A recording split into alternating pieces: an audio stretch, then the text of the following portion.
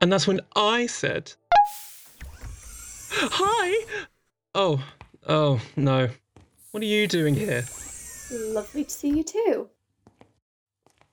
I'm here to speak to Faye about something. Oh, see, could you just perhaps consider just not? Not today. I'm here to help. I know, but I'm just not sure that she's going to be in the mood for your brand of helping, honey. Unfortunate. Why are you here? To see Faye! She's been a bit elusive, hasn't she? I just wanted to try and catch her and see how she's doing. Oh, Sec, it's been awful. She's been crying down her comms to her dad's at all hours. She's not been eating. She has been eating. How do you know? I took her food. When? When you went camping outside her door, blasting out breakup songs, Rai, which I don't think were helpful in the slightest. It's cathartic. And I wasn't camping. And it wasn't just any breakup songs. It was specifically recovering one's self-esteem after finding out your partner has been cheating on you for half an orbit songs. It's an important distinction. I crafted it for her. What has she been doing with this plant? She's been going through it, Zale. Don't bring up the dying plant. It's a metaphor. Rai. See, Sex says it just needs watering. With face tears. No. Sec, I'm not going to spill anything on you. Don't be ridiculous. Your mother called the other day. Aren't you going to ask me which one? Maybe I already know. Zaylist. Fine. Logic dictates that it's not the one who is pretending I don't exist. That only leaves one other option. She wanted to know if you'd heard back about your exam. Who told them I had an exam? I dunno. But I bet he had a really winning smile and is very difficult to be mad at. You know why I... Oh. Hi. What? You. Different? Oh, my hair? I just dyed it. You definitely dyed some of it. Rai. Let me see. I thought I smelled chemicals from your pot. And you didn't think to say anything? This is entirely fixable, Faye. I thought it looked okay. It does. It looks very... bright. Stop laughing. Alright, get off it. It's just blue, Sec. Seafoam. In places. It's... nice. I never said that it wasn't nice, just that it could be fixed. Enough, please. Stars. Did you miss us? Yeah, a lot, actually. Thank you for letting me take some time off, though. I think I needed it. Are you sure you're ready? Yeah, I need a distraction, and clearly dyeing my hair isn't cutting it. Correct. Ah. Good. I'm not going to use the Q word, but you have picked a good day to come back. I thought you might want to start by doing the letter for the patient you were bleeped to yesterday. It might be that we don't have any crawl-ins until later. Sure. And if you finish early, we can listen to my playlist and weigh the gully snot in the lab together. Ooh, what an offer. I'm here for you. No, usually just on the other side of my pod door. Well... I told him not to. Come on, leave Dr. Underwood alone. We'll see you for lunch after? Yeah, maybe. Zachariah. Yes, boss, I'm moving. Call me if you need me. Will do. Move, Rai. Miss you already? Miss you too.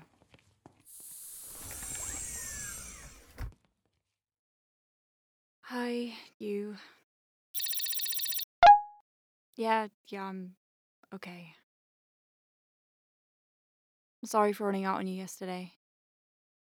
After I'd cleaned up all the slime and stuff, I just wasn't in the right headspace to dictate the letter to. Calixie can be scary when she's mothering you. She also told me she'd explain my absence to Zale, and that was an offer I couldn't refuse. Zale? Yeah. Fine.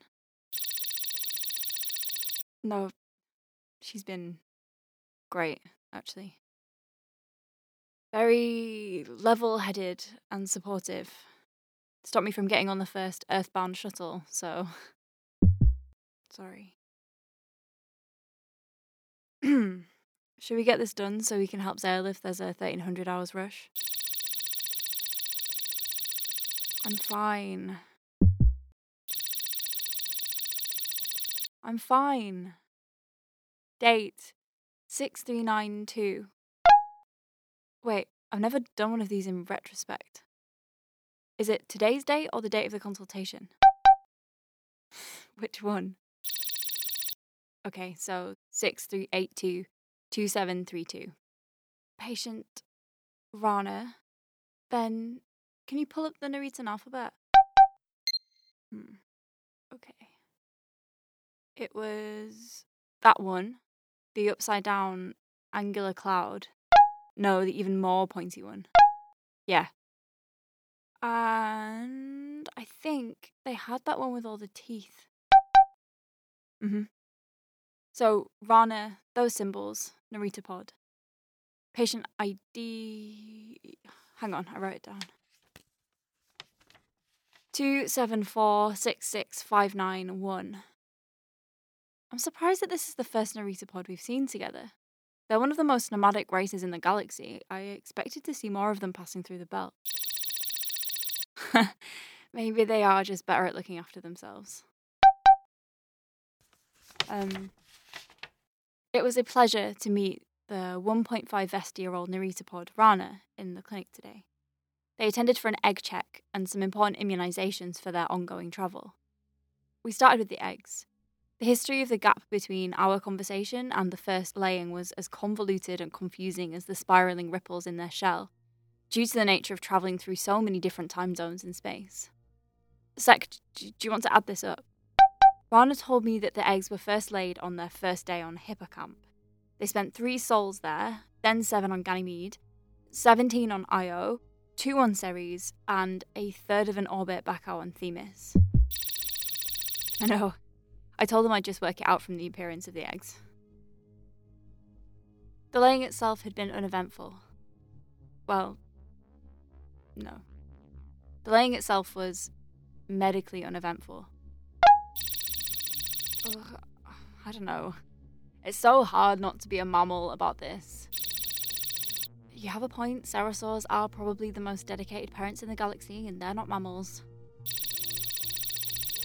Yeah, that's what I mean. Narita pods have this detachment to their offspring that is completely biologically appropriate for their kind, but bizarre to the rest of us sorry lot who have to deal with attachments. Also, this is more of a human thing, maybe even more of an earthen thing, but the missing part of the egg production equation was one of Rana's clients. They work as a freelance interior designer and told me that they were in a meeting when the laying happened. The eggs came and it just felt right to fertilize them. I know. I can't imagine that going down particularly well with HR. Sorry, the letter. I prepped a tray with a thin layer of mucus aid at the bottom, and Rana briefly disappeared into the warm gloom of their shell, reappearing moments later with a gloopy mountain of eggs almost slipping out of their stubby orange arms. They, Rana, were quite small for a mature Narita pod, but they produced an impressive amount of eggs nevertheless. Do you know what a frog looks like, Sek? I know you struggle with old Earth animals. Frog. Bruh. Frog. I've always thought that Naritapods kind of look like the front half of a frog, but with a shell, like some kind of snail that's really into abstract painting. Do you see what I mean? Obviously, a lot bigger. Rana's shell. Like their decorations.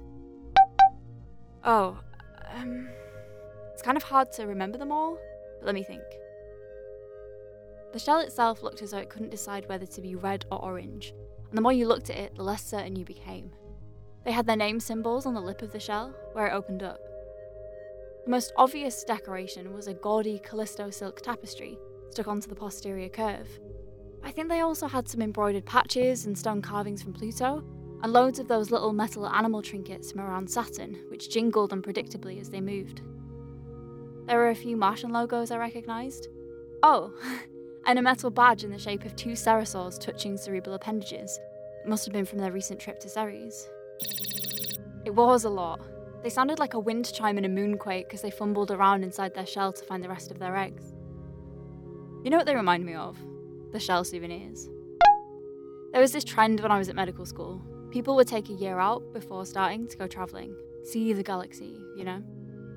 They'd come back with bags covered in embroidered flags from all the different planetary systems they'd visited. I know. Naritapods kind of remind me of that. Their whole life is one long gap year. Sorry, I completely derailed that. Stars, I take like 2 days off and this is what happens. We were talking about how Rana had a lot of eggs for me to assess, right? Right. On first estimation, there must have been at least 100 eggs in the tray. It was immediately obvious that several of the eggs had undergone rupture, either inside the shell during Rana's travels or when they pulled them out. It was also clear that a small number of them had stopped growing for other reasons. The horrid grey fur encapsulating the non-viable eggs was visible even from my chair. "I'm sorry," I told Rana. A thick glob of mucus dripped from their chair onto the floor. Naritapods don't suffer fools and have this inbuilt reflex that produces their locomotive mucus to get them ready to dash if they feel threatened or annoyed. It was the silent equivalent of a loud tut. They cast a bright orange eye around the room. "Where's your waste collection?" they asked. "I'll get rid of them." I assured Rana that we have specific protocols for biological waste. I know. Imagine if Zale found out. Stars. I assured Rana that we have specific protocols for biological waste, and I can confirm that this was followed to the letter for all non-viable eggs.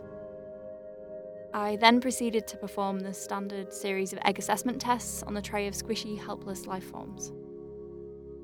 First was the float sink test. This is as technical as it sounds.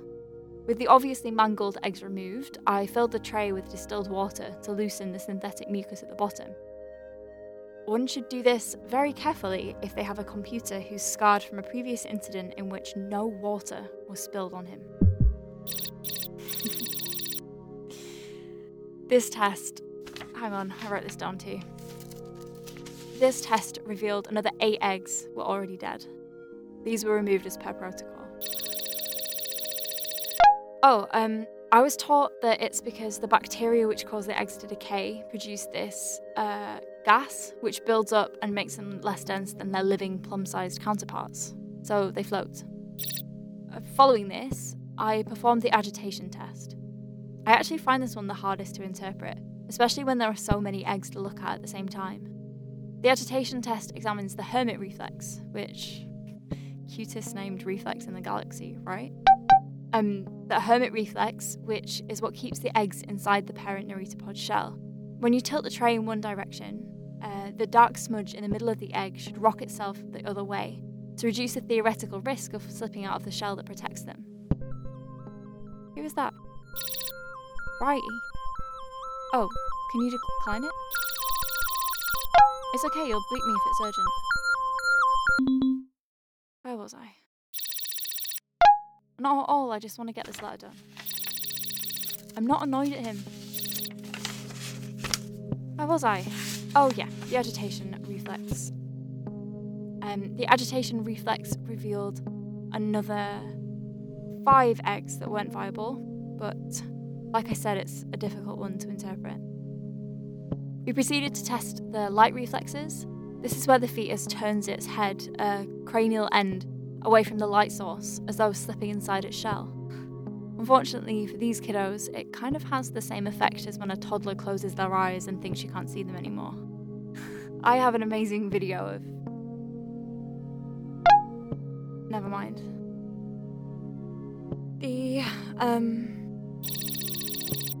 Thanks.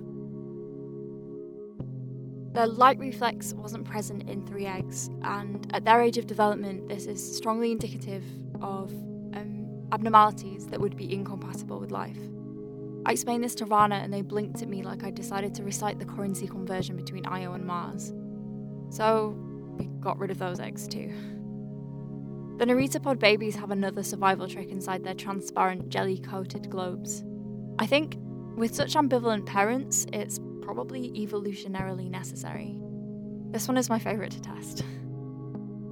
The fetuses have an ability to camouflage by altering the pigment in their ectoderm layer.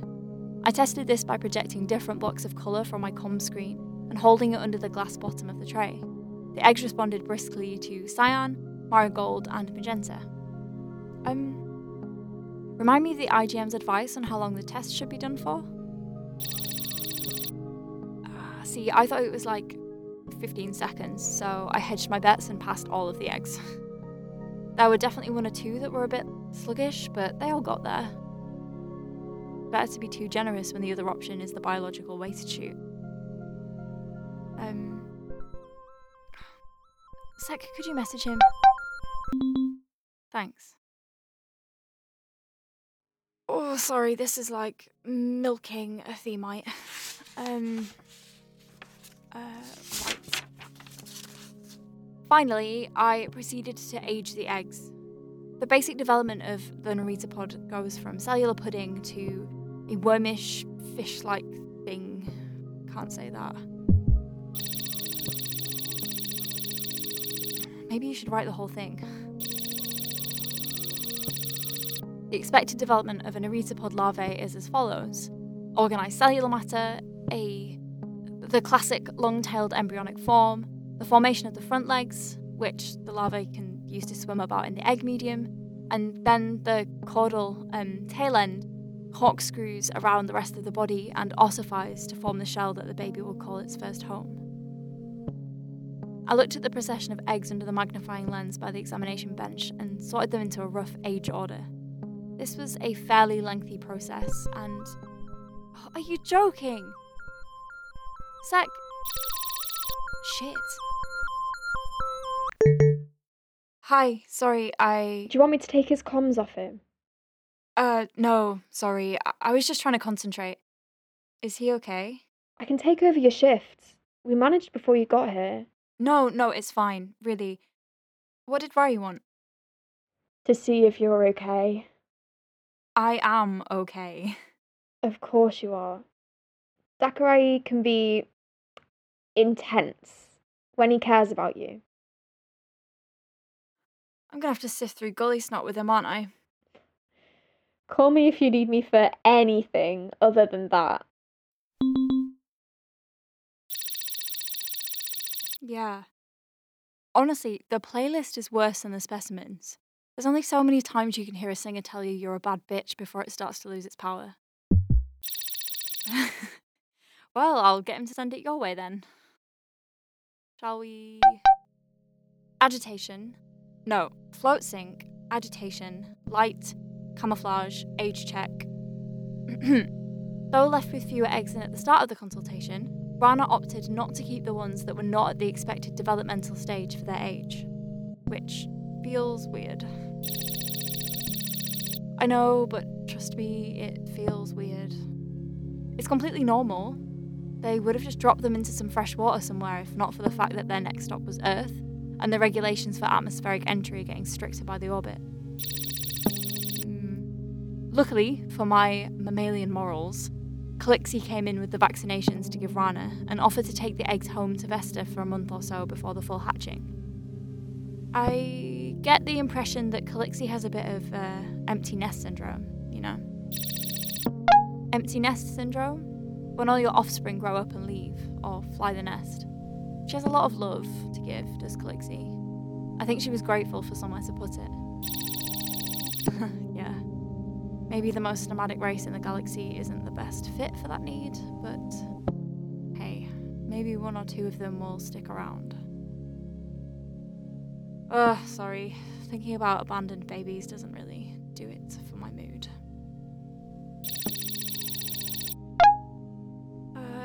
Yeah, it was part of the reason I left so fast. That and Rana's ill-timed pop quiz about what Earth people are like and how the community seems so vivid and interesting and how beautiful it seems from the brochures and how they were almost disappointed that I was from Earth because they were so excited to meet a real human and thought it would be better on the planet itself.